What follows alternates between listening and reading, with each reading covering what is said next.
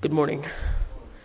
The scripture reading will be from Deuteronomy chapter 1, verses 22 through 35. Deuteronomy 1, 22 through 35.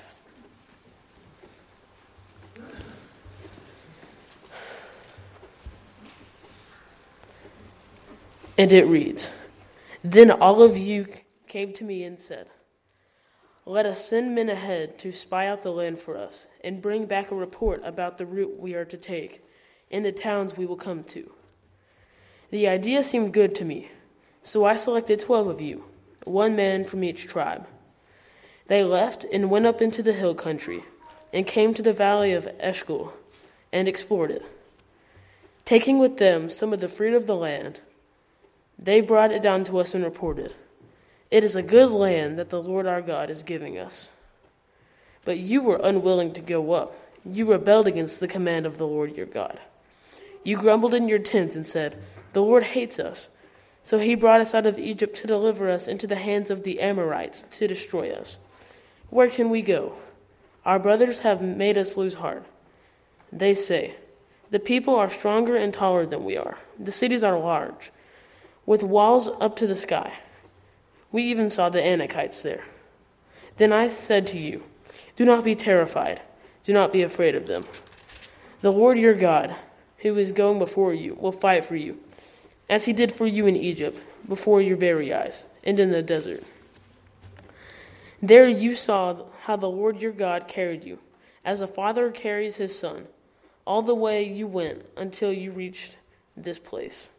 In spite of this, you do not trust in the Lord your God, who went ahead of you on your journey, in fire by night and in a cloud by day, to search out places for you to camp and to show you the way you should go.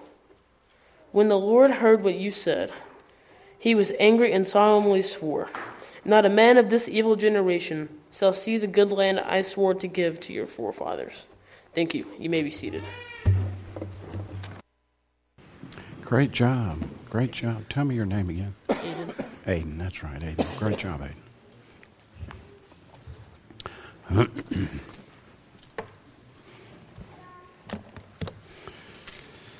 Well, I'm very grateful to be with you. I'm so appreciative of the opportunity the Lord has given us to worship together. Such a wonderful singing today. Thank you, Lynn, for leading us in that singing and the fine prayers. And Aiden, what a fine job reading the Scripture. Such an excellent job. These young men just so amaze me at how talented they are and how capable they are. And Aiden, you've done a wonderful job in reading a rather lengthy passage in Deuteronomy 1, 22 through 35. I remember the first time I read the Scripture, I was a nervous wreck. But Aiden was very cool and calm and collective, and I just admire these young men. Wait on the table as they did today, and speak for us from time to time, read the Scripture, lead us in prayer. And if you have an opportunity, take a moment to express appreciation to our young folks as they lead us in worship. What an important thing that is to lead God's people in worship. Had beautiful singing, wonderful fervent prayers, and I just am humbled by the opportunity to be with you today and to speak about the greatest book in all the world, and that's our Bible. Last Sunday, we came together and we talked about the state of the church, and we do that each year. We talk about things that we want to do for the future, some of our planning, some of the things we've done in the past, and I thought I'd follow that up just a little bit with this message that we have from Deuteronomy 1, 22 through 35. It's, in my judgment, a pathetic story. And I'll tell you why. Here they stood on the very verge, the border of the land that God had promised to give them years and years ago. And they looked at it, and they put their hands in their pockets, and they walked away. And they said, "We can't do it. We can't do it." This nation, glory. where God had providentially down to Egypt. There that family inhabited the land of Goshen. Joseph, the son, being second only to Pharaoh himself, paving the way for God's people to have that land. Now, through the Egyptian captivity, this generation born and raised in captivity, and now through the power of God, God delivers them out of the captivity. He brought that terrible 10th plague upon all the firstborn of the house of Israel, and by that time Pharaoh would say, "Go, get out." And they took their possession. They left the land of Egypt. And you'll recall how that Pharaoh had to let that entire workforce walk away. He decided he'd go after them with his army and his chariots. And when they reached the Red Sea, why, God calls the great waters of that body to roll up on each side, and the children of Israel passed through on dry land. But God destroyed the chariots of the Egyptians and Pharaoh's army. Exodus chapter 15, you have that great victory song of Moses. It's an amazing passage. We could have read that because it speaks so much about what happened, who God is. Let me pick one verse out of Exodus 15, verse 11. Who is like you, O Lord, among the gods?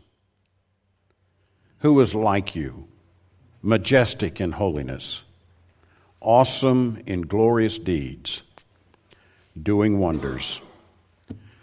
And yet, saw that, God feeding them with the manna, why the very soles of their shoes didn't wear out, and God leading them with a pillar of cloud by day and a pillar of fire by night, led them down to the mountain where Sinai is located. The most celebrated sites, place in the Arabic language called Jebel Musa. Jebel Musa is a mountain peak down in Sinai Peninsula, southern portion. Perhaps that's where it was. There they go to Sinai mountain range, and we're just not exactly sure where they went, but I suppose one location's as good as another. We know that it happened. And in God, there were two parts to the law. There were the 10 Commandments. Then there's also the Book of the Covenant, and they were to keep both. They had a covenant, law to follow. They became a nation for the very first time at Mount Sinai. And finally, God said, "You've encompassed this mountain long enough. Let's head for Kadesh Barnea." And so the pillar of cloud would lead. As they came to Kadesh, they said, "Let's spy out the land. Let's see what kind of land it really is." And Moses said, "Well, that sounds like a good idea." So he sent the 12 spies out to spy out the land from Kadesh Barnea. And as they did, he told them, he said, "Bring some of the fruit back and tell us about the lay of the land and tell us about the people and tell us about the cities and where they are." And they came back with a glowing report. Why, the fruit that they brought back was one cluster of grapes. It took 2 men to carry that cluster of grapes back, carrying it on a pole with their shoulders. They said, "The land's flowing." Really must have been compared to what they've been through in the wilderness. Well, they had problems with water. They had problems with food. They would complain about that. God sent them quail. And now, threshold of this promised land. And it wasn't because Israel's so good. Israel murmured and complained all along the way and every step of the way. And they said, wouldn't it have been better if we'd have been back there in Egypt? King James uses the word flesh pots. They cook their meat in a type of pot. It'd been better if we'd been back there eating the leeks and the garlic rather than have to stammer around out here in this wilderness. And they complained and they complained. And now they stand on the very border of the land. And it's a beautiful land. It's a land flowing with milk and honey, a figurative expression to describe the abundance that God has given the land there. but it is also a land where the Anakim live. The Anakim are related to the Nephilim. They are giants. And their cities have great walls. And it looks like the walls go all the way up to heaven. And Caleb stopped and said, wait a minute. We can well able take this land. We can do it. We can take the land. And they said, no. And they shouted Joshua and Caleb down, said, we cannot take the land. And God was so angry with them that he condemned them to wander in the wilderness for some 40 years. And no man 20 years and above was allowed to go into the land of promise. They became what I've seen others write about it, the lost generation. A whole generation of people lost out there in the wilderness, wandering from place to place as God would lead them and God would provide for them, of course, but at the same time they died there in the wilderness when they could have and inhabited the promised blessing which God said will be yours. But they walked away. It's a pathetic story, the wilderness wanderings. And I have to ask why? A generation of people who saw so much. They saw the 10 plagues. They saw that terrible 10th plague, the destruction of the firstborn. They saw the walls of that water rear up, and the children of Israel passed through on the dry land. They saw the manna. They saw the quail. And now they say, no, we can't. Why? Why were they of such a nature? They were afraid. They were afraid to do what God had told them to do. Fear enters into it. This ugly head of fear raised itself up so much so they just felt like, we can't do it. We can't. In Matthew chapter 4, the New Testament, there's a great man of God there that couldn't do what he wanted to do because he was afraid. Jesus was walking on the water. He'd been up in the mountain praying, and he had sent his disciples, his apostles, out into the boat. They saw him coming, walking on the water, and Peter was so caught up in this, he said, have me come out and walk on the water too. And Jesus said, told him to come on. But immediately Jesus spoke to them, saying, take heart, it is I, do not be afraid. Peter answered him, Lord, if it is you, command me to come to you on the water. He said, come. So Peter got out, walked on the water, and came to Jesus. Now I'm in Matthew 14. I'm in verse 30 now. But when he saw the wind, he was afraid, and beginning to sink, save me. Jesus immediately reached out his hand and took hold of him and sang to him, oh, you of little faith, why did you doubt? And I have to ask the question, ancient children of Israel, why did you doubt God? Why be so afraid? Now, here's a great man of God living with Jesus himself, and he was afraid. He said, Lord, save me. I'm going to die. Fear. Fear keeps us from doing what we need to do. Fear is a terrible problem that we face. Sometimes people are just afraid. And a whole generation of God's people were lost because they were afraid. Well, we're like grasshoppers in their sight. They're giants. And we can't do what God told us to do. And what was keeping them from doing it was fear. And what kept Peter from doing what he wanted to do was fear. And Jesus says, you know, that's a lack of faith right there. Why did you doubt? Sometimes the church of the Lord can be filled with fear and not do what God told the church to do. And we can be filled with fear and not accomplish the great thing that stands before us because we're too afraid. Fear can grip the heart of all of us if we're not careful. You know, one of the great men of God in the Old Testament was the man Elijah. What a great man he was. He prophesied during the days of Ahab, who was a descendant of Omri. The Omri dynasty was a powerful family in the household of northern Israel at the time. There was Micaiah, and there was Elijah, and also we'd have to mention the man Elisha. Elijah and Elisha and Micaiah, prophets during the days of Ahab. But Ahab was a wicked king. I often thought that Ahab, if he had half a chance, could have been a good king, because he named his children Adaliah and Ahaziah and Jehoram, which are derivative names of the word Jehovah. And I thought, this guy could have half a chance, but he married poorly. And his wife's name was Jezebel. And she was from the north. And she worshiped Baal, and she was going to have it her way. And Ahab would go. You remember how strong and courageous Ahab was. He was, Elijah. Elijah fought with the prophets of Baal on Mount Carmel.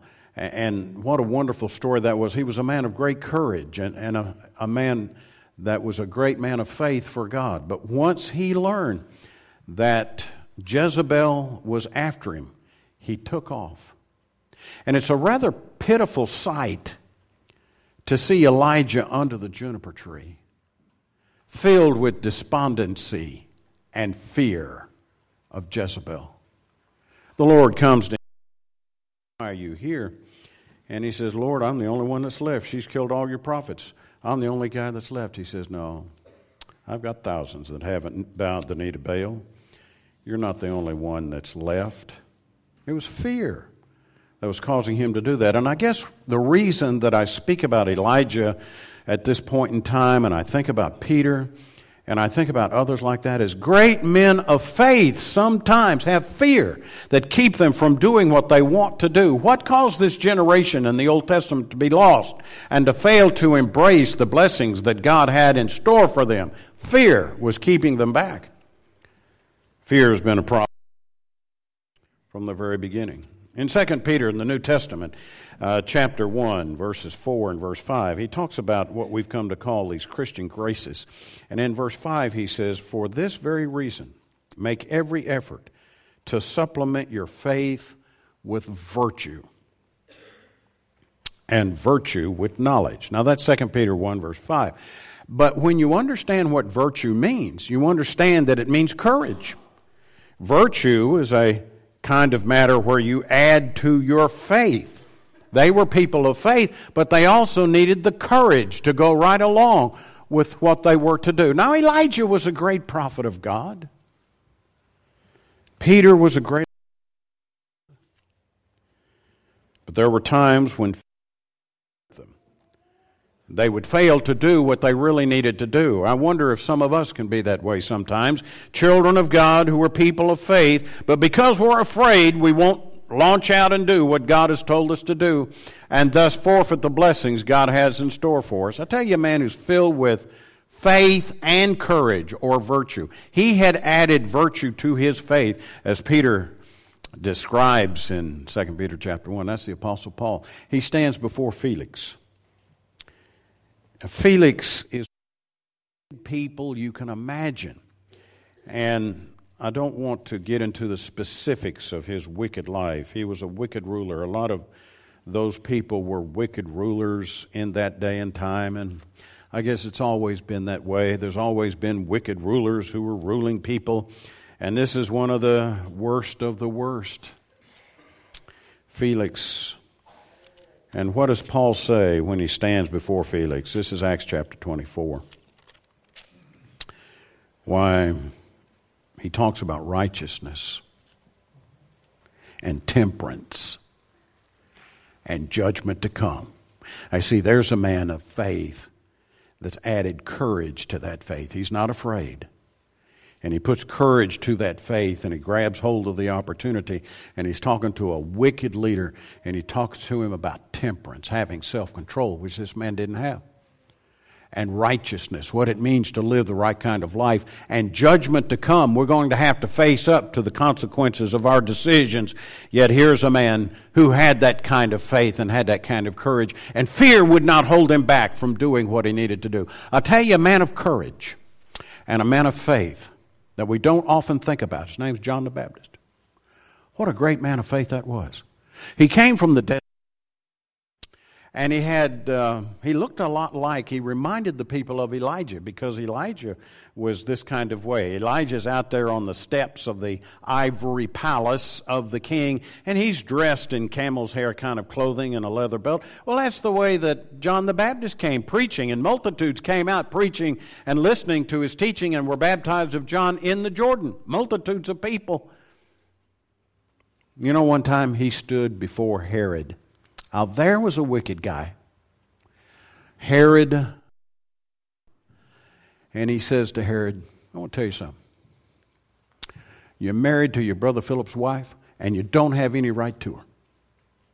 That's a man of courage. Fear didn't stop him. You know, ultimately, he was beheaded over that. He was cast into prison because the wicked woman that Herod was married to, she wanted the head of John the Baptist. You know the rest of that particular story. The reason that I recount it for the present and think of it for the present, because that's a man of courage right there. A man who had faith and courage. And you can see it in his life. Fear didn't enter into it. I'll tell you another one that does come to my mind. That's Nathan the prophet. Now there's David the king involved in that wickedness with Bathsheba. And he goes before the king and he says, now you're the man. You're the man that did this. Now here is a man who was wealthy and had everything, man, and the wealthy man took what belonged to the poor man, and David flew into a rage, and you understand that story. And Nathan said, you're the man. That took courage to do that. Fear didn't enter into that. The lost generation was lost because of fear. Can that happen to the church that belongs to Jesus Christ today? Yes, it can. Let us not be afraid to do what God has told us to do. Let us not be afraid to do it and to live it. Sometimes we categorize sin and we kind of whitewash it. It's not as bad as we think it is and ought to be. You know, Revelation 21:8, this is a passage that ought to be marked in every Christian's Bible. And I know that I emphasize that quite a bit, but it is important. Revelation 21:8 is a verse you don't want to forget. Verse 8. And it's not a difficult passage to understand. We can understand Revelation 21:8. But as for the cowardly, the faithless, the detestable, as for the murderers, the sexually immoral, sorcerers, idolaters, and all liars, their portion will be in the lake that burns with fire and sulfur, which is the second death. Now, you're familiar with that verse, I'm sure, Revelation 21:8, but the one that topped the list was the cowardly, the fearful. The fearful is going to find it's the same as the rest of those sins that are enumerated in the passage, verse 8. Don't be afraid. How is it that we're sometimes afraid to do what God says? Sometimes people are afraid to obey the gospel of Christ and to be baptized. They're afraid to do that. Don't let that happen to you. Don't be afraid to be baptized into Christ for the remission of sins. The Bible tells us to repent of sin, Luke 13:3, and confess our faith, Romans 10:9 and 10. And it also tells us to be immersed in water for the remission of sins, and that's what the Bible says, and we know it. We know that. Don't be afraid to do that. Now, you don't have to. Sometimes people are afraid to come down front and be baptized. I'm so impressed. Come to teenage years and they understand the Word of God and they want to be baptized, and they come up in front of all of this crowd of adults and they're baptized into Christ. Isn't that an amazing thing that they do to show the courage that they can have to do that? Sometimes people are afraid to do that. But I want you to know this. The door to God's heart is always open. And you don't have to obey the gospel during this particular hour. You can obey the gospel anytime you have the opportunity.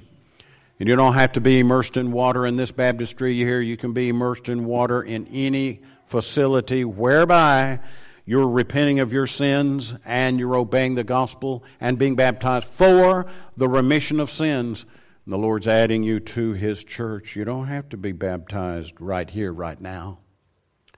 You can be baptized whenever the is. Don't be fearful of being baptized. Don't be fearful of living the gospel. I taught a person one time, baptize them. They said, I was so afraid I couldn't live it. I was so afraid I couldn't do it. Don't let fear hold you back. Let us help you with that, and you will help us in living the Christian life, and we will study and we will learn as to what we are to do. Don't be a lost generation because of fear. One time one person said, I'm afraid I will stumble again. And I'm afraid that I'll go back into that sin. You might do it, but then you repent of that and you come out of it. And you confess your fault. 1 John chapter 1, verses 5 through 7. Let God strengthen you in His word and pray for help. And let us help you. And let us be considerate of one another to help one another. Galatians chapter 6 and verse 1. I know I need to teach my family members. I know I need to say this, but I'm afraid. I'm afraid I'll say the wrong thing. Don't be afraid of talking to them. Don't be afraid of living it before them. Do not be fearful in doing what God has told us to do. There was a generation a long time ago that became a lost generation because they were afraid. And everybody's afraid. But strength, courage, faith will help us overcome the fear so that we can do what we know that we can do. I imagine it seemed like an insurmountable task. Here we're standing on the border and there are giants in the land and we're like grasshoppers in their sight. But Joshua and Caleb was trying to rally the people and say, we can do it. God is on our side. We can accomplish this great thing. And so it is with the church of the Lord. With you individually and with us collectively. We can accomplish great things in the sight of God because God is on our side. And sometimes it seems as though that the way of wickedness is so strong. It seems like the way of ungodliness in our culture and our world is so great, but we can overcome that with God being on our side. The lost generation was lost because they fled from difficulty. Fled from difficulty, and it's expressed for us in our passage today in Deuteronomy chapter 1 and verse 28. Where are we going up? Our brothers have made our hearts melt, saying, the people are greater and taller than we. The cities are great and fortified up to heaven. And besides this, we have seen the sons of the Anakim there. It's going to be a difficult task, and I don't know that we can do it. It seems like there's always somebody magnifying the difficulty. Here the congregation needs to consider this. Here the congregation needs to do that. Here we need to consider a particular matter. And there's always someone who comes along and wants to magnify the difficulty and make it greater. Now, it was no easy task for them to go and take the land of promise as God was giving it to them. But God was going to give it to them based on their obedient faith and His blessings. And it was not going to be an easy task for them. But why magnify the difficulty that they actually had to face? They still could get it done, even though that it was a difficult task. I'll tell you the story of a man who faced a difficult task. And the people were just bent down in the enormity of the problem. That's Nehemiah. If you haven't read Nehemiah chapter 1, Nehemiah chapter 2, I think you ought to go out and take the time to read that. The children of Israel in Babylonian captivity for 70 years. You and I have studied a lot about that. But after the 70 years, God brings His people back to the land of Palestine and the land of Jerusalem. And the first ones to come back came under the leadership of Zerubbabel. That's Ezra chapter 1. And you go to that Old Testament book of history and you read about Zerubbabel in the book of Ezra, how that the king allowed the people to go back. And then Ezra brings another group of Jews back from captivity. That's Ezra chapter 7. And as you read, a third group came back, and that was under the leadership of Nehemiah. So in these three comings, coming out of captivity, One of the great leaders of that day was Nehemiah. Nehemiah chapter 1, verses 1 through 3. And you know what occupied his thinking? Rebuild the walls. Rebuild the walls. And it was a difficult to rebuild those walls because the walls of Jerusalem were in ruins. The gate has been burned.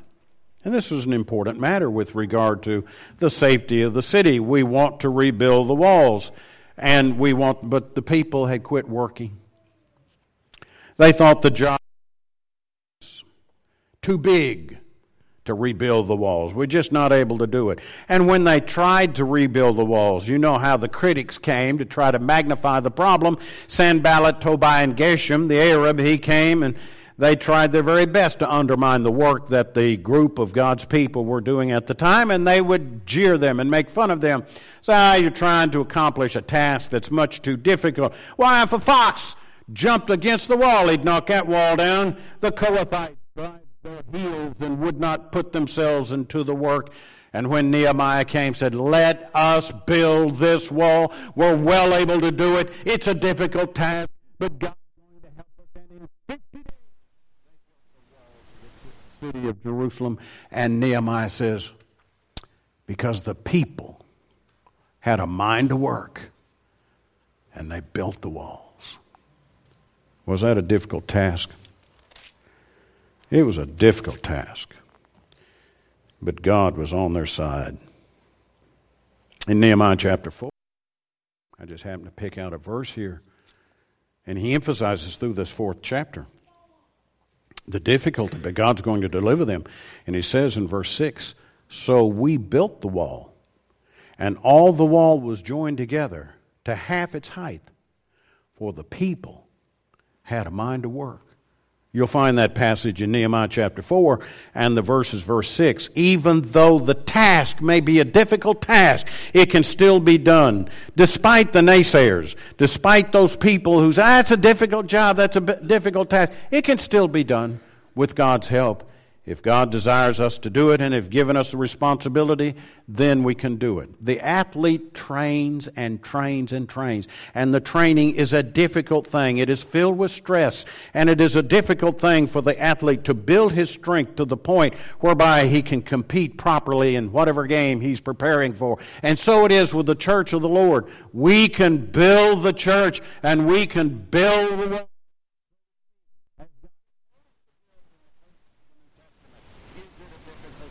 Today, yes, it is. It can be done with God's help. If the people have a mind to work, if the people have a heart and a mind about them, we can do this because God's told us to do it. I got another point or two I'm going to run by you here. Just brief.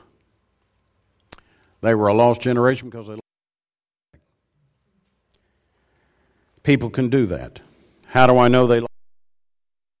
Because they thought of themselves as being grasshoppers in the sight of the Anakim. Their giants were grasshoppers. They lost their self-respect. They forgot who they were. They forgot the fact that they were the children of God. They forgot the fact that they had overcome Pharaoh and his army with God's help. And that is an amazing story, which I have been very brief with regard to the details. We could talk about all of the things that went on in that wilderness travel from Sinai, then to Kadesh Barnea, and the sending out of the spies, and how God was constantly with them and carrying them along and leading them by the hand. They forgot who they were. They were God's people. Not because they were so good and not because they were so loving, but because God chose them in His own divine mind. These are the people that I will bring to this place and create a nation from them so that the Christ will come from them. The salvation of the world will be made possible because of me using these people. And in His divine mind, He brought all this together. And through step by step, He brought this nation to the present place. And so we're just grasshoppers. We can't do it. We don't have the wherewithal to try to do something like this. Abraham Lincoln made a statement one time. I read about it. He's one of my favorite presidents. You may not like Lincoln. I do. I guess my favorite president would have to be George Washington. There's never been a greater president than George Washington in this country, and we've had some great men, but Lincoln certainly was a great man.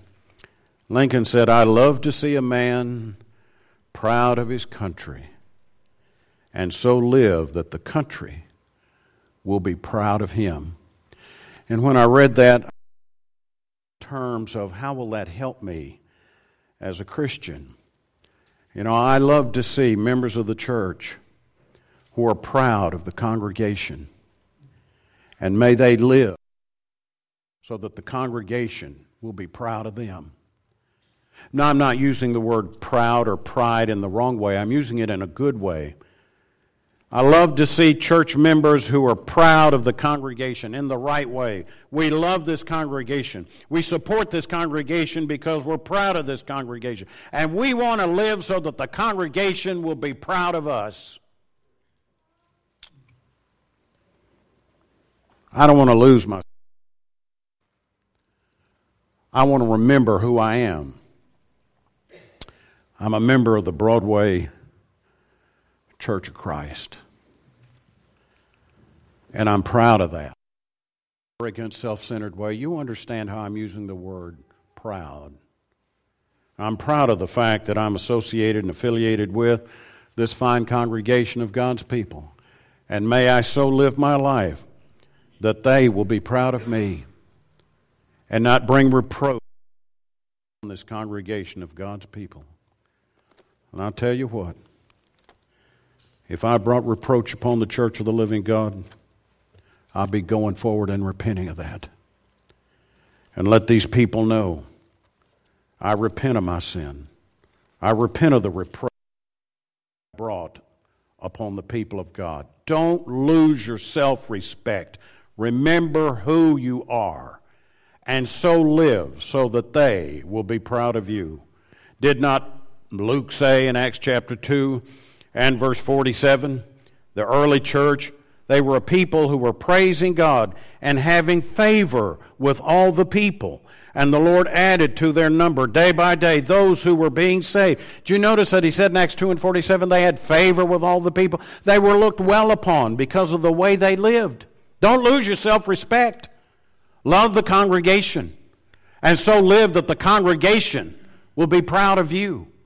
And realize how important it is. This generation was lost because they lost that. They lost their self-respect, and they said to themselves, we are grasshoppers here. We got no way of doing this. We cannot accomplish what God's told us to do. Oh, yes, you could have, if they'd understood who they were. And I think this natural, and again, I promise to be brief in the matter. Isn't it the case that they just lost their faith? They not only lost who they were, but there are people who lost their faith, and it was brought out to them. Deuteronomy 1 and verse 32, you remember us reading that verse? Yet in spite of this word, you did not believe the Lord your God. I've got that circled Bible because I don't want to forget that. I've got it circled and I've got it underlined. The children of Israel failed in that generation because they failed to believe the Lord their God. They failed to believe it.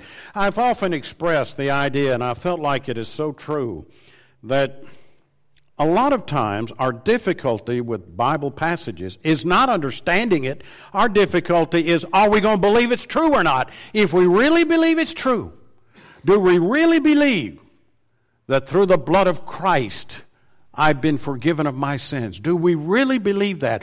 And how important it is to confess my faith not only before others, but every day that I live. And I think that's more the thrust of Matthew 10, 32 and 33.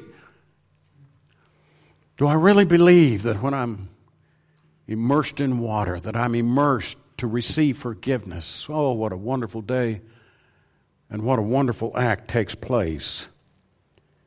And when Paul says, Philippians chapter 4, 19, my God will supply all your needs, do you really believe that? that God will supply, that God cares, that God loves, that God wants this fellowship with you. If we could just come to understand how much God loves us. You know, we sang about it just a moment ago. The love of God for us surely would cause us to grow in faith and to believe God and the promises of God. I'll tell you one of the things God's told us to do. Go into all the world, preach the gospel to every living creature. Tell people what.